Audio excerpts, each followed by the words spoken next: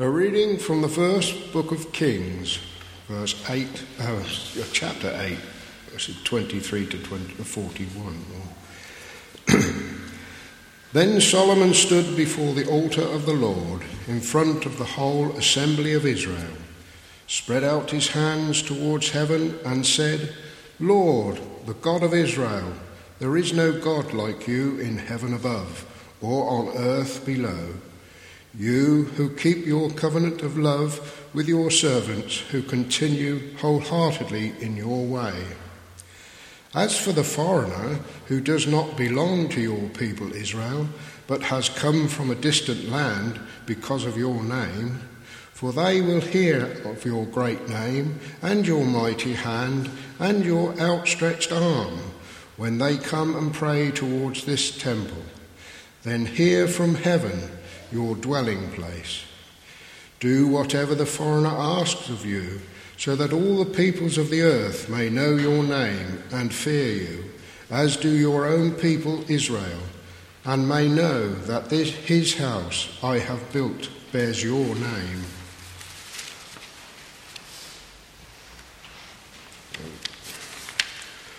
This is the word of the Lord. The second reading is a reading from Paul's letter to the church in Galatia.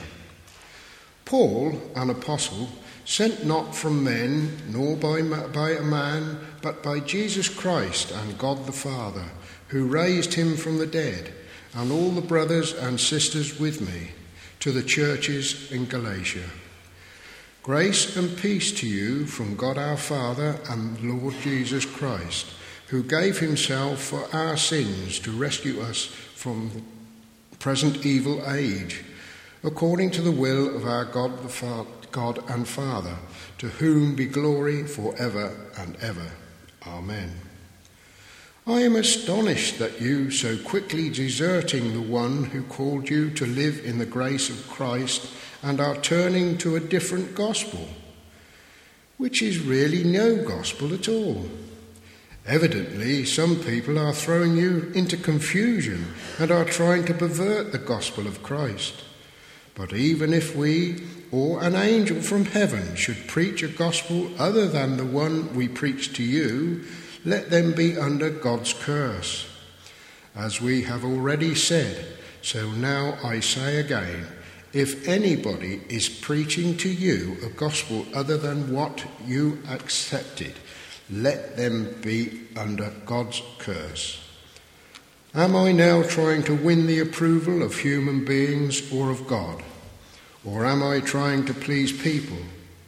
If I were still trying to please people, I would not be a servant of Christ.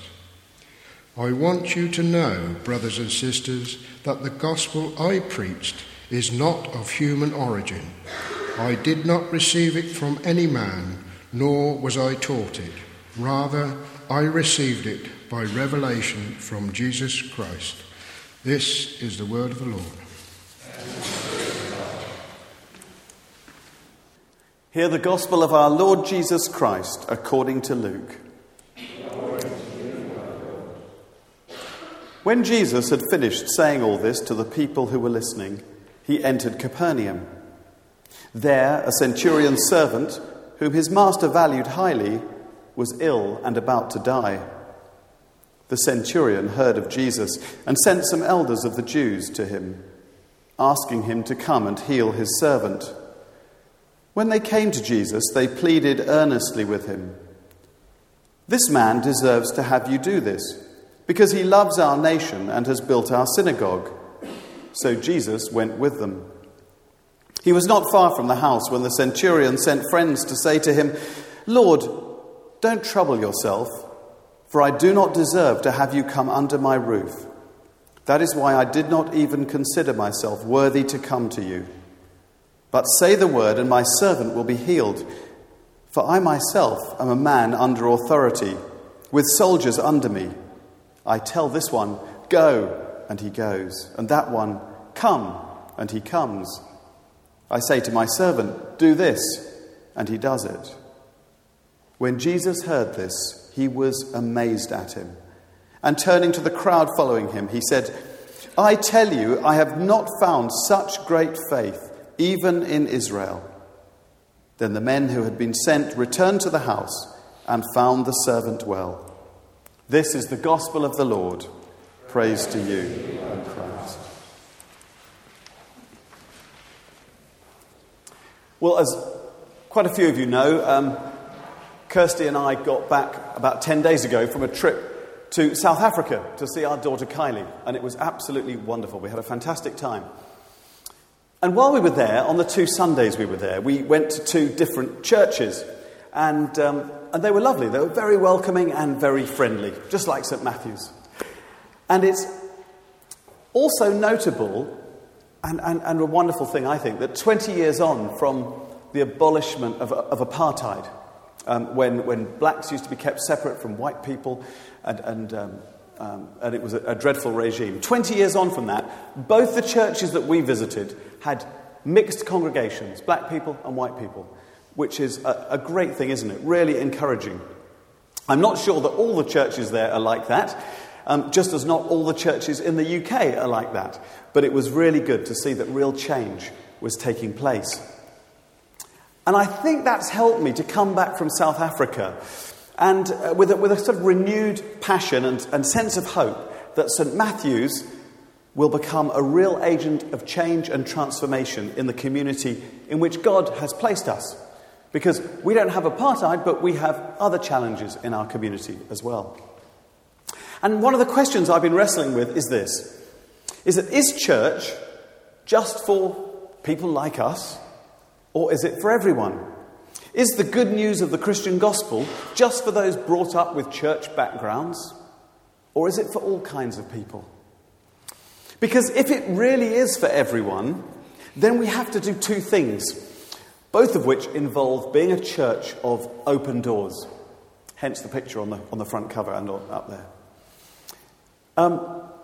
We have to have open doors to go out from the church into the community and be good news to the community and take the good news of the gospel out.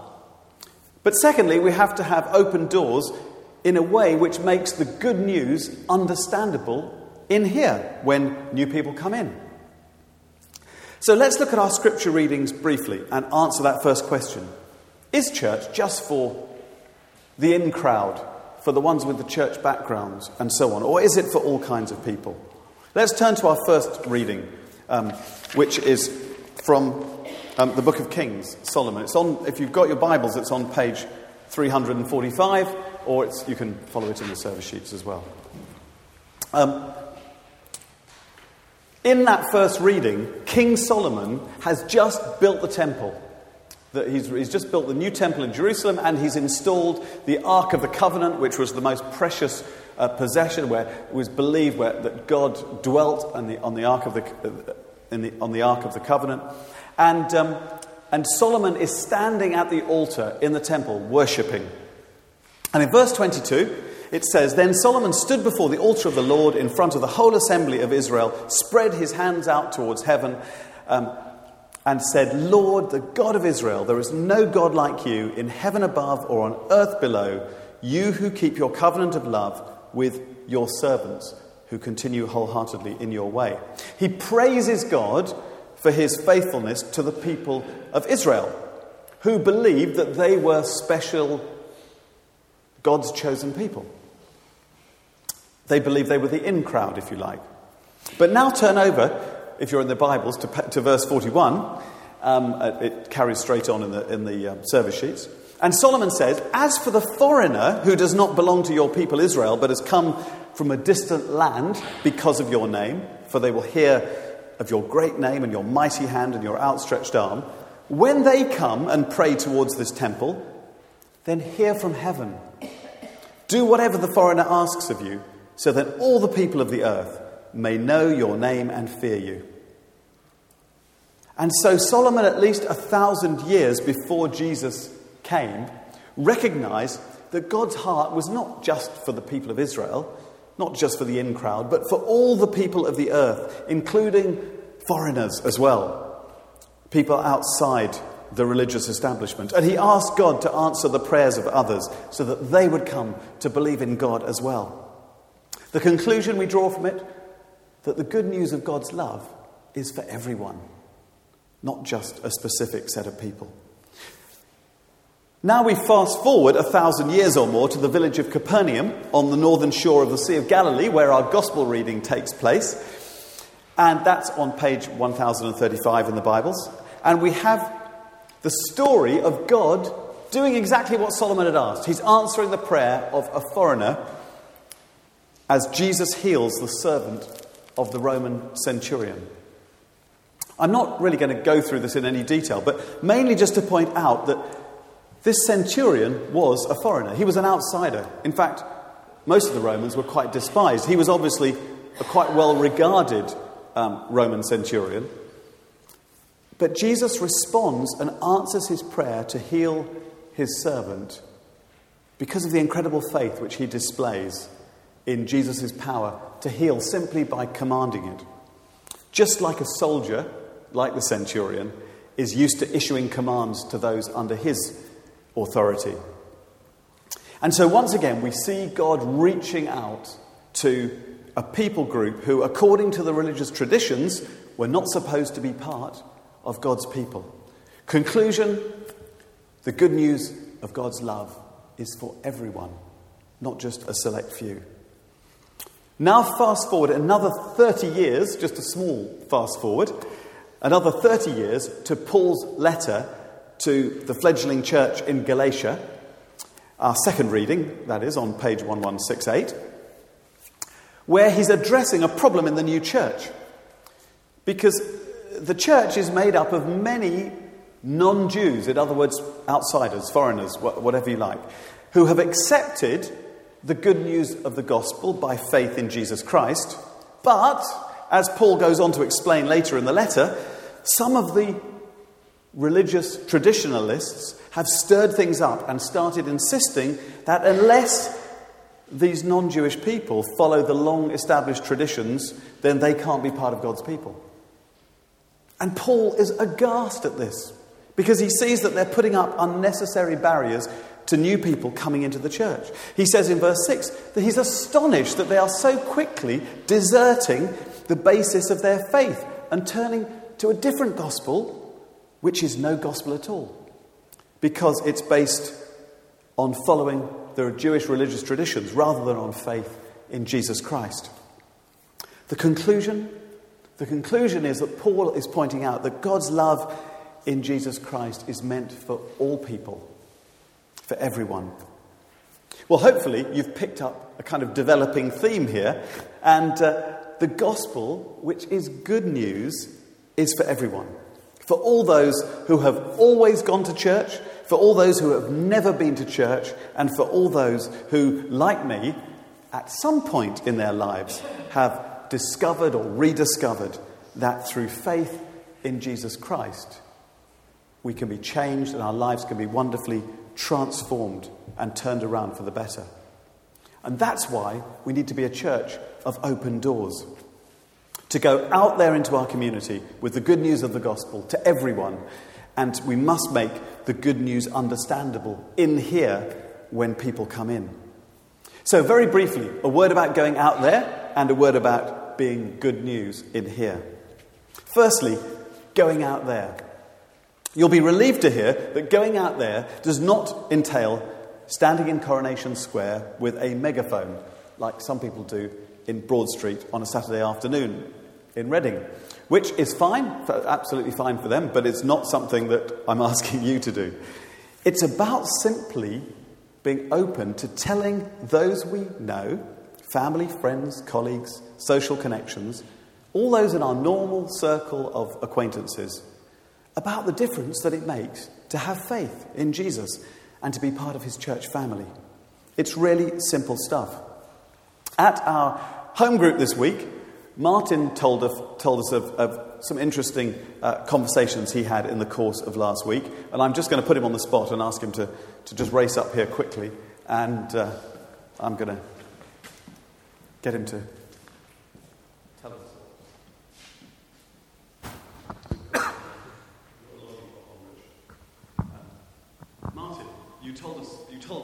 told us in our home group about some interesting conversations you had over the last week. Tell us. Yes, I have my hair cut in town sort of once a month, and I chat to Charlotte, who cuts my hair, about life and stuff, and church. And this has been going on for a little while. And then last time I went to see her, she said, my daughter wants to get christened. Her daughter's about 5. And she's very interested in starting to come to church. And so I've invited her along to St Matthew's. She hasn't been yet, but hopefully when I see her this week, I'll be able to encourage her a little bit more. Oh, right. And I think was there an interesting coincidence around that? So? There was. A couple of days after I had spoken, after she told me that she wanted to start coming to church, I got a text message from Paul Fulton from Kids Church. And he said, I was just having my hair cut this afternoon when Charlotte, who cuts his hair, started talking about her daughter who wanted to start coming to church and go to a Sunday school. And so it turns out that Paul and I have our hair cut by the same person, and we had exactly the same conversation with her. So it's been really easy to talk to Charlotte about church and faith. Mm-hmm, mm-hmm. So is it Martin, is it only in the hairdressers that you have these conversations, or anywhere else? No, at the gym as well, actually. There's one of the personal trainers at the gym got married at the end of last year, and sadly within 3 weeks of his marriage, his wife left him. And so at home group we prayed for that. I didn't really know how to talk to Ben about church at the time, but a few weeks ago he was sitting there on a bench in the gym and his head was down. He said, "Oh, I'm feeling a bit depressed today." He said, "But when I feel depressed, I'll just have a word with him upstairs." I said, "Oh, do you have a faith then?" He said, "Oh yes." And he picked up his T-shirt and he's got John verse 3:16 tattooed across his belly. And turns out that he used to go to church camps, Christian camps, when he was younger. But he tends to find sermons boring and kind of dropped out of church. So I'm able to now encourage him, have these conversations about church with him. And actually, he's not the only one. There's Cecilia, a woman who trains down there. I've got talking to her as well, and it turns out that she is also friendly with some of my friends from Greyfriars. Mm-hmm. And so between us, we can encourage her to come to church as well. So it's all been dead easy just through conversation. Brilliant. Well, Martin, thank you for sharing that. That's really helpful. Thank you. Okay. Put that back there. And so taking the good news out there can be very simple. It's just those kinds of simple conversations that we have in our everyday lives, in our everyday weeks. I'm not sure whether you should bring her here. She might find the sermons boring, but no, we'd love to see her here. So that's a bit about going out there. And so let's all be keeping our spiritual eyes and ears open for opportunities to do something similar and share those stories with one another, because it's very encouraging. We also discussed in our home group this week the increasing pressure on low-income families in the community who are experiencing benefit cuts like the so-called bedroom tax, and what can be done about them. I saw an article in The Independent on Friday that was entitled "Hungry Britain." And believe it or not, welfare cuts have now resulted in more than 500,000 people accessing food banks, like Faith in Reading, the one that we collect food for here. We have those green buckets in the welcome area where we put food in, and that goes back to the Faith organisation. They package it into food parcels and they take it out to families all over Reading. And I know there are hundreds all over Reading who already cannot afford to buy food for themselves. And Andrew Cobb said at the home group that he thinks we're only seeing the tip of the iceberg right now in terms of the effect of these benefits cuts. And so I think we need to be thinking and praying about how, as a church in an urban priority area, we might be able to be good news to the community in more ways than just that.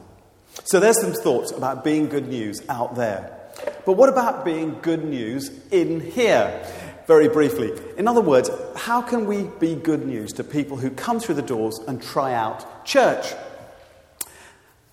But also, how can we be good news to those who've been worshipping at St Matthew's for years and years and years? Well, hopefully, we're already some of the way there. But I think it takes three things in balance to be good news in here. Firstly, the good news of God's love has to be communicated in a simple and understandable way. Last Sunday, we had over 300 people come through the church who are not regulars to 2 of the baptism services. And I believe that we were indeed good news to them. Andrea spoke very simply and very movingly about God's transforming love in a person's life. And I know at the very least, one of the dads came up to me afterwards and said that he had been deeply moved by what he'd heard. And the challenge we face as a church is, how do we make that good news equally accessible every Sunday and not just occasionally? Secondly, we need to recognise that change can be difficult for those of us who've been going to church a long time and are used to certain traditions and styles of worship, and we need, as far as possible, to make St Matthew's a place for everyone. And the PCC has commissioned a team to look at this, and we're looking at ways in which we can change and develop and move forward on these issues. And we may well be coming to you and speaking to you and getting your opinion on some of those things. And thirdly, so that's 2 things. The third one, finally, is we need to have excellent pastoral care within the church. We need to be looking after each other really well as some structured pastoral care, so that whether we are a new person who is struggling with a family problem, or an older person who needs more support and help, or anyone who needs a listening ear, the church family will come alongside and be there for one another. Now, of course, I know my wife Kirsty takes a bit of a lead in this area at the moment, but it's a church-wide responsibility and something that I believe is a great strength here at St Matthew's. Final little story as a reflection on all of this. Kirsty and I, when we visited the church in South Africa where our daughter is now attending, when she first visited that church, she was welcomed warmly and invited in, and she was invited to join one of the home groups, just like they have home groups, just like we have home groups who meet during the week in an evening. And the amazing thing is, we were so delighted, the amazing thing is that her home group has actually changed the language that they speak at home group in order to accommodate her. Because Kylie is a foreigner. All her home group are Afrikaans people. They speak Afrikaans as their main language. English is a second language. But they've all made the sacrifice of even changing the language they speak in their home group in order to welcome her into the church. Isn't that a wonderful thing to do? And the scriptures this morning tell us that God's heart is not just for the in-crowd, but for the foreigner, for the outsider, for the people on the fringe. Of course, it's also for the faithful, for the churchgoer. Of course it is. And the early church took great care of its own, as well as caring for outsiders and orphans and widows. And that's our goal for St Matthew's, because it's the good news which Jesus came to proclaim and for which he gave his life on the cross. That's why we need to be a church of open doors in order to be good news both inside and out. Amen.